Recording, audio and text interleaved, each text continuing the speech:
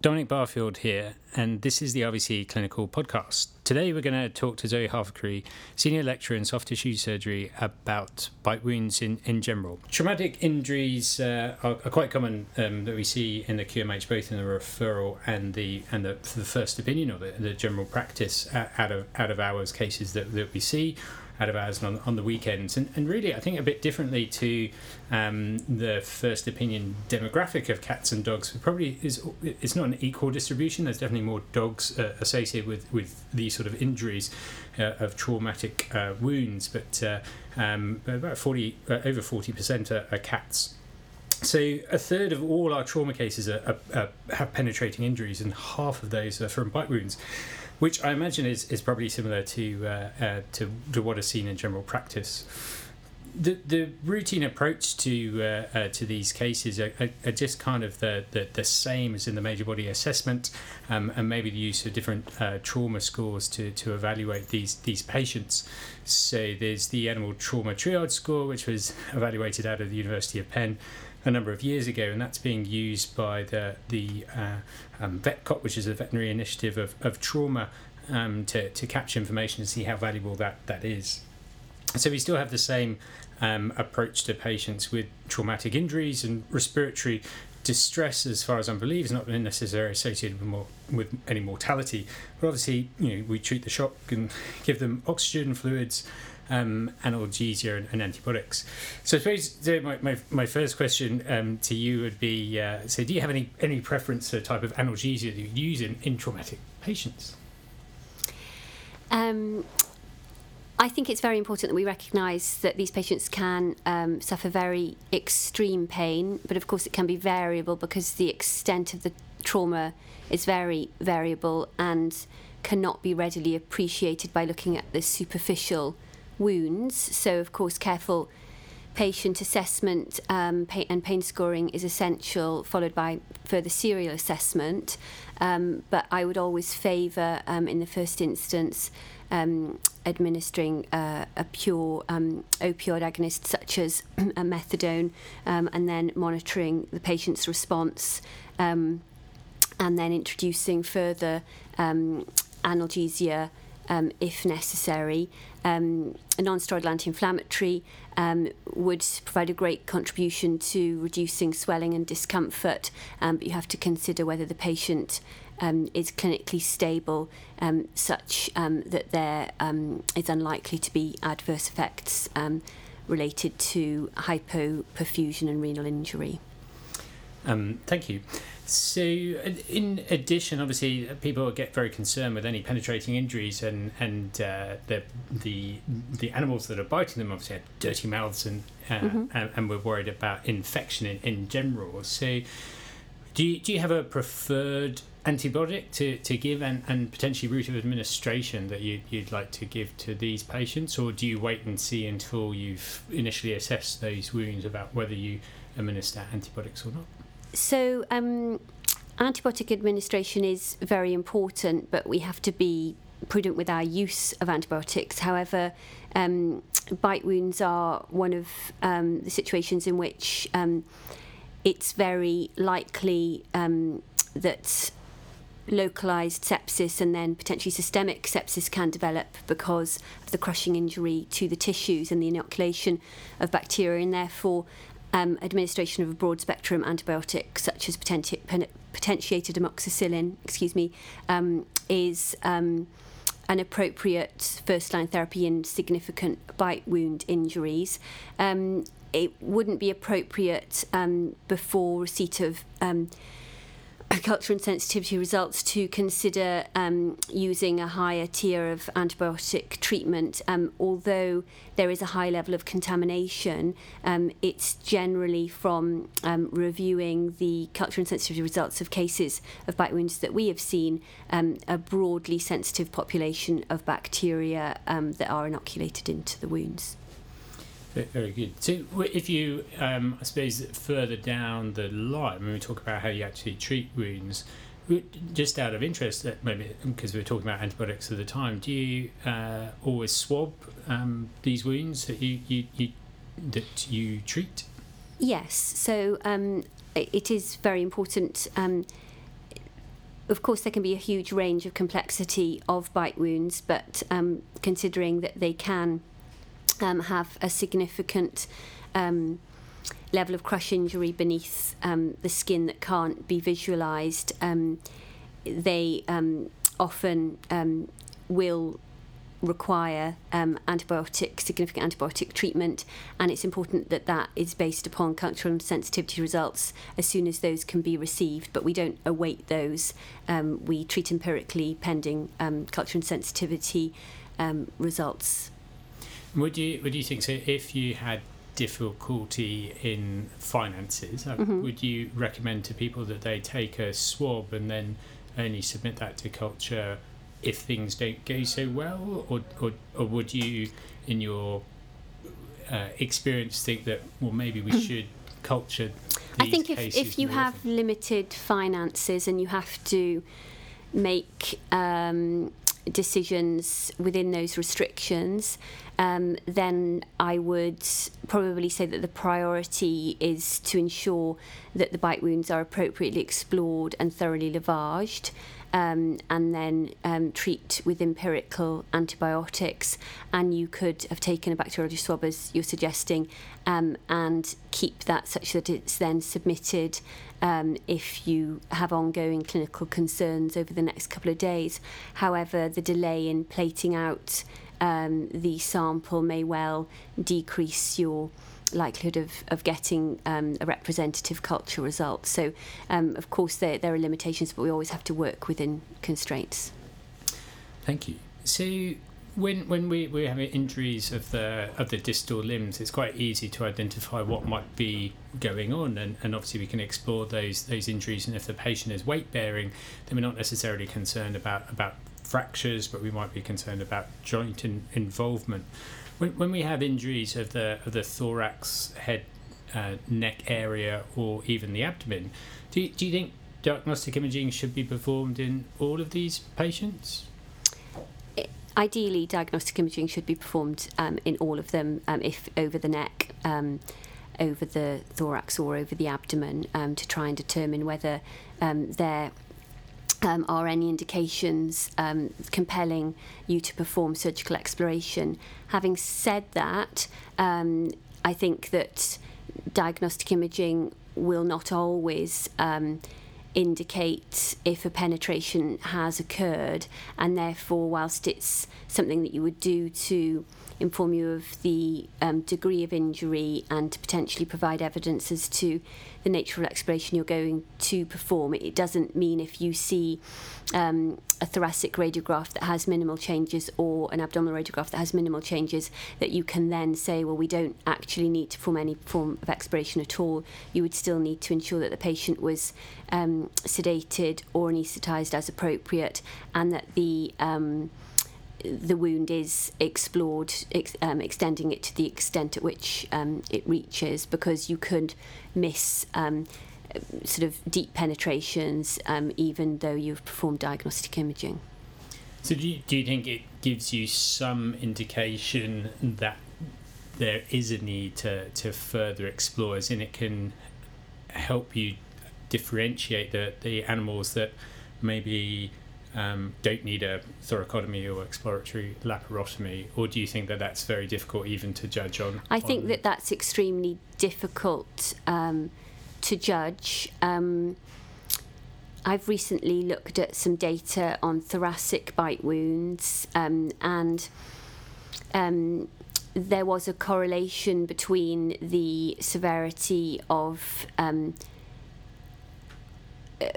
abnormalities on thoracic imaging and the clinical decision to perform exploratory thoracotomy, but that may be sort of predetermined by the fact that we were performing the radiographs, and it's difficult to tease out which ones were absolutely essentially required exploration versus a self-fulfilling prophecy whereby we saw more lesions and therefore felt that surgery was required. That makes sense. It is difficult though, isn't it, with the clinical decision making, because you obviously want to explore that area, and that might take you into the chest or into the abdomen. And do you have a gauge on how often those explorations actually lead to removal of a lung lobe or repair of a gastrointestinal tract? Or again, is that quite difficult to tease out? So, in terms of thoracic exploration, I would say that, and I'm trying to remember approximately, out of 30 patients that had thoracic exploration for exploration of bite wounds, I think it was around 5 of those that required a lung lobectomy. I am speaking off the top of my head here. And what was interesting was that there was no difference in terms of outcome between those patients that had a deep bite wound over the thorax as compared to those that needed a thoracotomy. And again, there was no difference in survival between those that didn't require a lung lobectomy and those that did have a lung lobectomy. So the difference in survival with an increase in mortality was only evident when you compared those with superficial bite wounds that only involved the skin. If the bite wound involved deep muscle structures, there was a higher rate of mortality. It was around 20%. But then if the penetration seemed to extend to within the thoracic cavity and even damaged a lung lobe, there was no further increase in the rate of mortality. It seemed that the main reason for mortality post-operatively was because of clinical deterioration or death related to sepsis, SIRS, and multiple organ dysfunction. And I think that therefore the degree of muscle injury, muscle trauma, and bacterial inoculation into muscle was probably the determining factor to whether a patient survived or not. But there was no evidence that the clinical need to perform a thoracotomy negatively impacted upon survival. So that's probably a good point to move on to the concept of either a golden hour or a time of when surgical exploration is appropriate. From different aspects of veterinary medicine, we know that interventional timing, appropriate antibiotics probably is related to outcome. However, there's always the flip side of that, of the two hit, if you like, problems associated with the initial trauma. And then if you anaesthetize a patient and cause more trauma, even though it's meant to be beneficial, it's still significantly contributing to the inflammatory process of the patient. Is there any decision making that you have to help guide you decide when is appropriate to take that patient to anaesthetize it and debride those wounds? It is a very difficult question to answer because it will depend upon the individual patient. There are, of course, sometimes patients with very compelling reasons to stabilise and very rapidly move to performing a surgical exploration, such as patients that are presenting with exteriorised portions of a lung lobe or a sucking thoracic wound that can't be effectively sort of managed with adhesive dressings. I think a period of stabilisation is always important, but I would say that probably optimally it would be ideal if the patient was dealt with within sort of 4 to 6 hours of presentation. Of course, that's not always the reality, and we don't have enough evidence within the literature to give any clear dictation as to what needs to be done. There is not any degree of wealth in the human literature of bite wound injuries, fortunately. So we don't have a literature to refer to for this sort of fairly unique injury, which is both penetrating, inoculating bacteria and producing significant crush and vascular trauma in other species. So we have quite limited information in the literature, but we're looking at more patients to try and contribute more to the veterinary literature. Do you think that looking at big data that this might help, so with the venom coding and maybe the codification of different disease processes that's being used in a number of vet practices in the UK and the USA, do you think that might help, or potentially not with these questions, because it might not actually show the timeline, it might not actually, and a lot of animals will probably get antibiotics regardless of, and it might be hard to actually find out on these programs when they had antibiotics? I think it can only be a positive contribution to our understanding of what the most appropriate clinical practice is, but of course there will be limitations, having different clinicians with their different approaches, different ways of recording information, but it has to be a great start. So it's a really excellent way to contribute to optimising our understanding of what to do. And when you're actually looking at wounds, so once you've made the decision to take a patient to theatre and to clean and debride the wounds, do you have any preferred mechanisms of debriding those wounds, and the fluid choice or the needle choice to try and lavage those wounds? So initially we would want to perform very thorough lavage, and one of the best lavage solutions will be compound sodium lactate, but 0.9% sodium chloride would also be appropriate. It's about volume and pressure to provide the best means of lavage.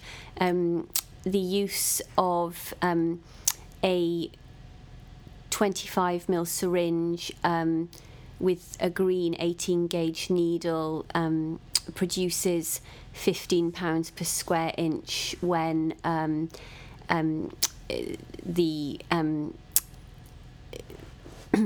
the saline is forced out of the syringe, and that has been suggested to be an optimal level of pressure to not drive bacteria and matter deeper into the tissues, but to effectively dislodge superficial bacteria and reduce contamination. And I would generally use between a 500ml to a litre bag of flush solution and attach it with a 3-way tap and a giving set, such that you can readily lavage, drawing up more solution and then lavaging the wound without having to repeatedly connect the syringe and draw up more. Absolutely.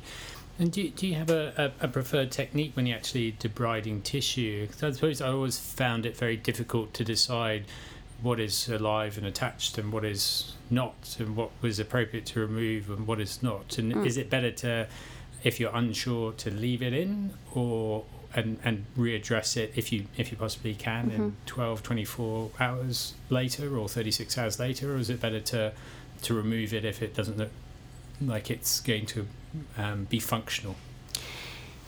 So again, it's a very difficult question to answer, because there are two ways of looking at it. One is that you of course don't want to be debriding tissue which is simply looking slightly unhealthy but is only bruised and might recover if allowed some time. However, having said that, in this circumstance we have a major concern about the development of local infection and subsequent systemic sepsis, and therefore provided that tissue is not providing an essential function, I would err on the side of debriding more rather than less, because the concern of leaving a potential septic focus is potentially the reason why there may be subsequent wound infection, and in more severely affected cases the development of sepsis and potentially complicated management or death. So I think it's important to be thorough, and therefore that's why we do end up in this scenario of potentially doing staged evaluation every 24 or 48 hours to look and see how the tissue is appearing at that time, and then performing further debridement then as necessary, in addition to applying wet to dry dressings such that they provide a degree of debridement as they are removed between each dressing change. So could you briefly explain what a wet to dry dressing is, please? So a wet to dry dressing is the use of open weave sterile gauze swabs soaked in saline to provide a moist wound environment and applied directly to the wound bed. Over time, that swab actually dries onto the wound such that it becomes adherent to the wound. When that is then removed, and it should be removed without being soaked off, otherwise that defeats the purpose, then any tissue that isn't readily viable comes away attached to the swab and hopefully leaves a healthy sort of bleeding fresh surface underneath. In wounds that are very exudative, then the swab would be applied dry, and that avoids sort of further maceration of the wound bed, but it serves the same follows the same principle. Okay. And do you prefer to place wet to dry dressings on, or have delayed primary closure with a drain, or does it depend on the size of the wound that you are dealing with? It depends upon the degree of contamination, the degree of tissue vitalisation. So it would always be preferable if the wound looked healthy enough to close that wound over a drain at the first point of exploration. But that could only be opted for if the level of contamination was minimal and had been addressed by lavage, if the tissues appeared healthy and any sort of concern about tissue viability had been addressed with debridement at that stage. The wound would then be closed and a drain would be left in place to address any tissue fluid accumulation and residual contamination which could lead to infection. So that would be the ideal approach that you would perform. However, if there is significant contamination and significant loss of tissue viability or questionable tissue viability, then it would be better for delayed closure to be performed after a series of dressing changes. And if you were going to place a drain, Penrose drain you're happy with, or do you think the active suction drains are better? So there are a range of different drains. It would depend upon where they were being placed as to what you would choose. The primary advantage of an active suction drain is that it is a closed system, and therefore the risk of ascending infection is potentially lower than an open passive drain such as the Penrose drain. And for that reason, it's often what you would choose in preference if you had a clean surgical wound, say, for example, following skin reconstruction, maybe for an oncologic resection. There are disadvantages of the active suction drains in that they can sometimes lose suction, they can sometimes become blocked, and maybe sometimes they aren't as effective. If you have a contaminated wound in which there's already potentially bacteria present in the wound, and what you optimally want is to achieve drainage, then I would tend to opt more for the Penrose drain. Okay. And I suppose finally maybe that sounds very good, doesn't it? Do you treat dogs and cats differently with wound management, or do you treat them pretty much the same? I think the general approaches are very much the same.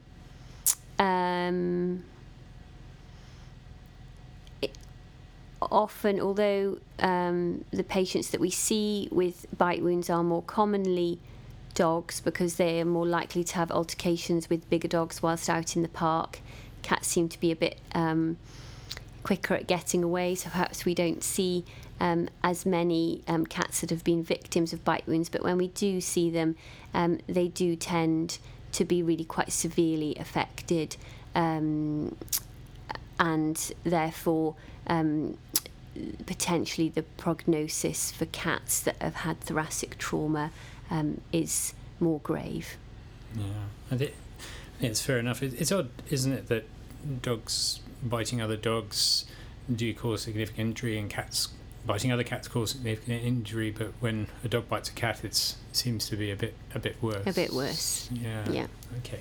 So if it was going to recap a little, so obviously we need to have a look at major body systems and deal with any impending cause of concern to do with the heart, brains or lungs, but an opioid analgesia, if you're full mu opioid agonists such as methadone, morphine or fentanyl, I'd imagine would be good, and non-steroidals can be effective. Obviously you want to make sure the hydration status and renal function and everything else is okay. Antibiotics would be preferential and a broad spectrum, such as potentiated amoxicillin would be good, and the intravenous route to intravenous, we didn't say that, yeah. To make sure that we get adequate concentrations up. And as far as a timing of surgery, you'd like to do it within 4 to 6 hours of presentation, obviously depending on how stable the patient is. I suppose that's another question that... And that would be probably when your clinical suspicion is that it is a more serious presentation of a bite wound. Yeah. And diagnostic imaging obviously is helpful and might lend you or lean you more towards more of a thorough exploratory surgery, but doesn't necessarily give you good information all the time. It doesn't preclude you from having to follow the plan of exploration, unfortunately. Yeah. And then if we were gonna lavage these wounds once we're looking at them, then CSL or compound sodium lactate or 0.9% sodium chloride and a 25 ml syringe with an 18 gauge needle, and if you attach that to a giving set and a 3-way tap, it at least helps you from using the appropriate amount of fluid, which is quite a lot, and stops having to fill up syringes. So I think that's quite wise. With the wet to dry dressings, you said you soak the gauzes. Are they wet, or do you wring them out, or they're not dripping wet, so they're soaked and then gently wrung out before being applied. Okay. Just to the right level of wetness.